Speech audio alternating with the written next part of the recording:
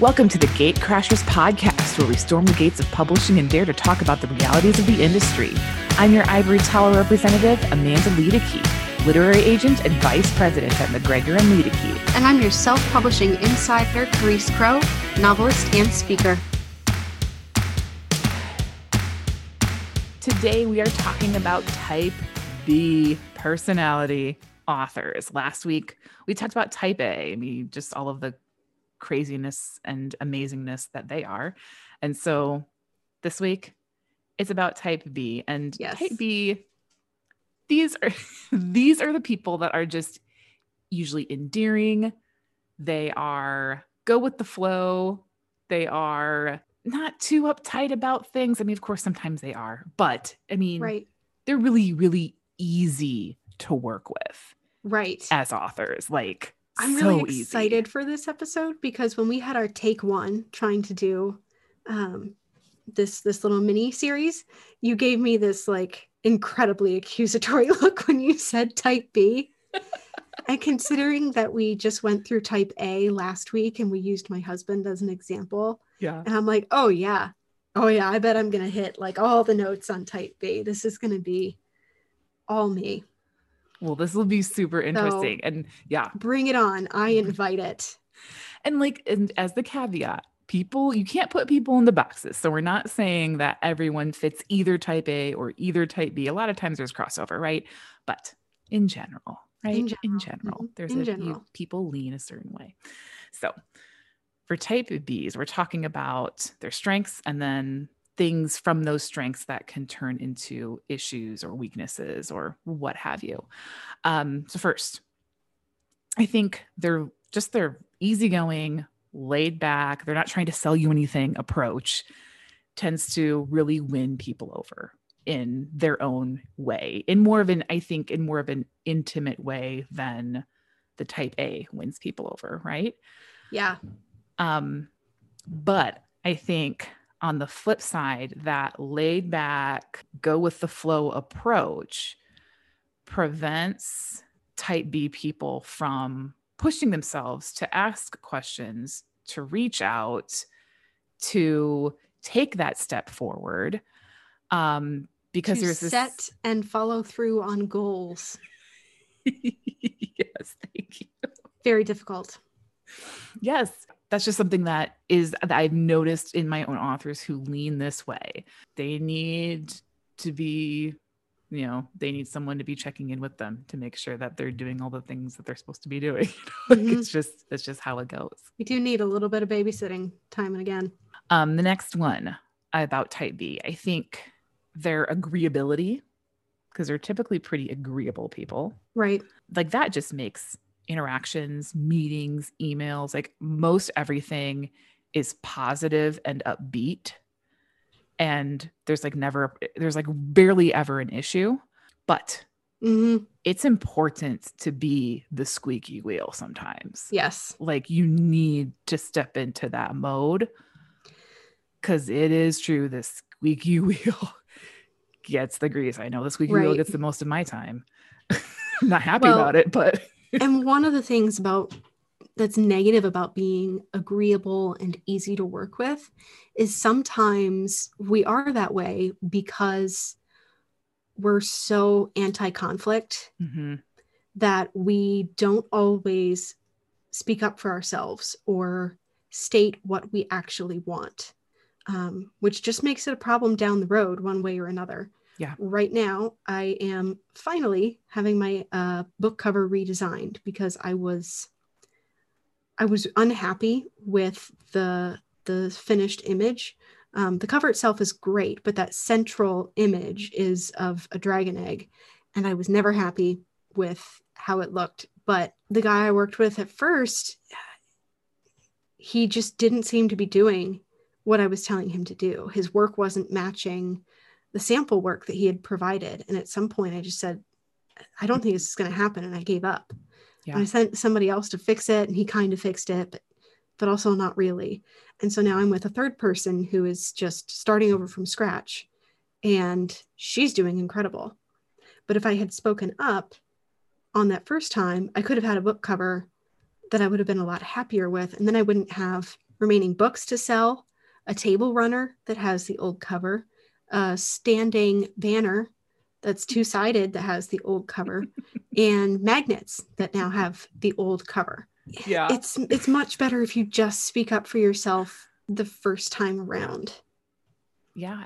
I've had type B leaning authors who they don't even want to negotiate their contract because they are just, they're afraid that like the contract's just going to disappear at the slightest bit of pushback.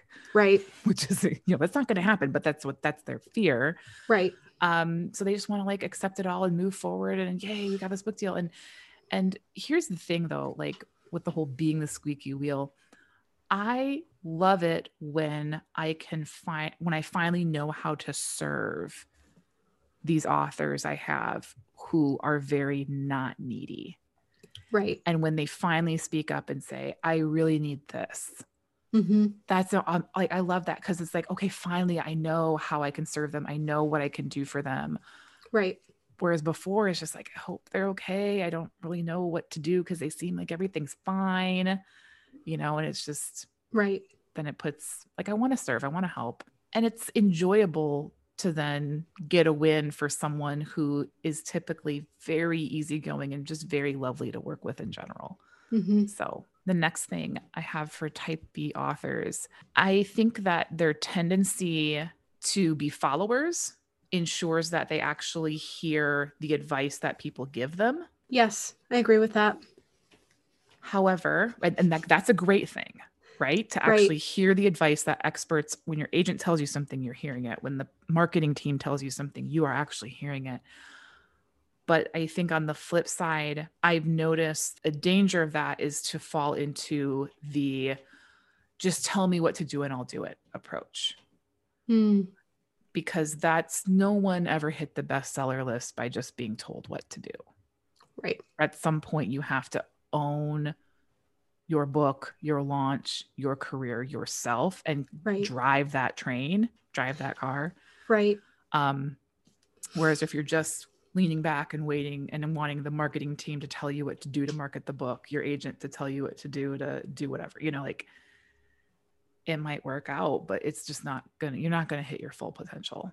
I think another facet of this specific issue is for authors who are not at the stage of having an agent or at the stage of having a book deal when you're starting out, when you're still learning, when you're still establishing yourself. It can look like you take the advice, but it can be paralyzing how much advice is out there. And because we're not generally speaking goal setters or great planners or amazing at following through on the step-by-step things, like we can see the big picture really well, but it's, for me especially, I find it really hard to see how the little bite-sized stuff that I'm doing today, how that's going to add up over time. And so when you get this beginning advice, you'll follow it eventually, but there's just too much to be done, and it's just, and it all looks like it all has the same level of importance. We really need like a here you go, Amanda, here's your next 2 nonfiction books. You can write one that's type A and one that's type B, and then focus it on, okay, you type A's, this is your step-by-step guide on how to launch your book. And the type B's, you'll sell some type A books, but it's the type B book that's going to be the one that's the money maker. You're going to lay out like a 4-month step-by-step guide. Right. And you can print out this calendar on the PDF, and it's going to have exactly when you need to do this and exactly when, if someone could just plan for me, that would be amazing. To the point though, it's like, if I plan it all for you, then you're not going to get those ideas of how to really maximize the audience that you have, because your audience so much better than I do. See, for me personally, this may not be true of type B's, but for me personally, having a skeleton framework is great because I can still dance around that. I can still weave my colorful ribbons, but I do need that skeleton framework, which is what I do for myself now. When I'm writing a book, I do have a basic skeleton framework where I have to break it down so that, because I won't see it in the day-to-day. I'll see it 4 months or 4 weeks down the road when I have made the appropriate amount of progress. Oh yeah, writing 1,200 words a day does get it done, or whatever it is. Yeah. But it just doesn't feel like a big deal to skip Wednesdays. And then Thursday, and then Saturday. Okay, the next one. One thing I've noticed with type Bs is sometimes they have like a oh, it'll be okay, it'll work itself out mindset. Not to say that they don't stress over things or have anxiety over things, but there can be this just like, I'm just going to push this over here to the side and not think of it mindset. And I think, I think this helps the process because again, type B people, they're not going to allow themselves to get hung up on every little thing. Right. I don't need answers for every question right now. Right. But I would say it's important to be careful with simply just going along with everything. Right.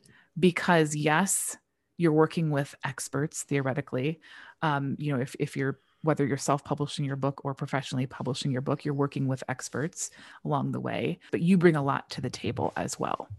And so just this tendency to kind of push away, it'll be okay, it'll work itself out. No, I would love to see type B people step in and help be part of the solution to some of the big issues that they face. Well, and one of the things you covered with type A's is that they don't let things slip through the cracks. Mm-hmm. And what you're describing is exactly how type B's let things slip through the cracks, because we're perfectly comfortable saying, I don't have an answer for that. I don't really need an answer for that right now. And then time passes and you just kind of forget about it, or you're just relying on like, oh, I'm sure it'll be fine. I'll figure something out at some point. And some point just never arrives. Yeah. Okay. And lastly, I think type Bs have a great ability to, they have work-life balance, but what I mean by that is they're able to set aside their work when life happens. They can do that more easily than type A people. Mm-hmm. And that's a good thing. That's healthy. And I think it helps keep type B people sane to be able to do that. Yeah.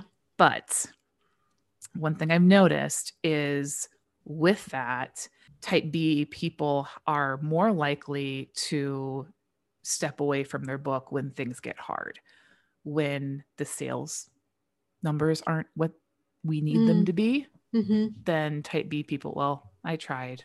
Like, I tried. Right. I did all the marketing things they told me to do. I don't know what else to do. So let's just go back to being mom or being an engineer or, whatever other hats that they have. Right. And then that's it. Then once the author steps away from a book project for sales, it ain't going to be picking back up. No. So that's just a big example I see.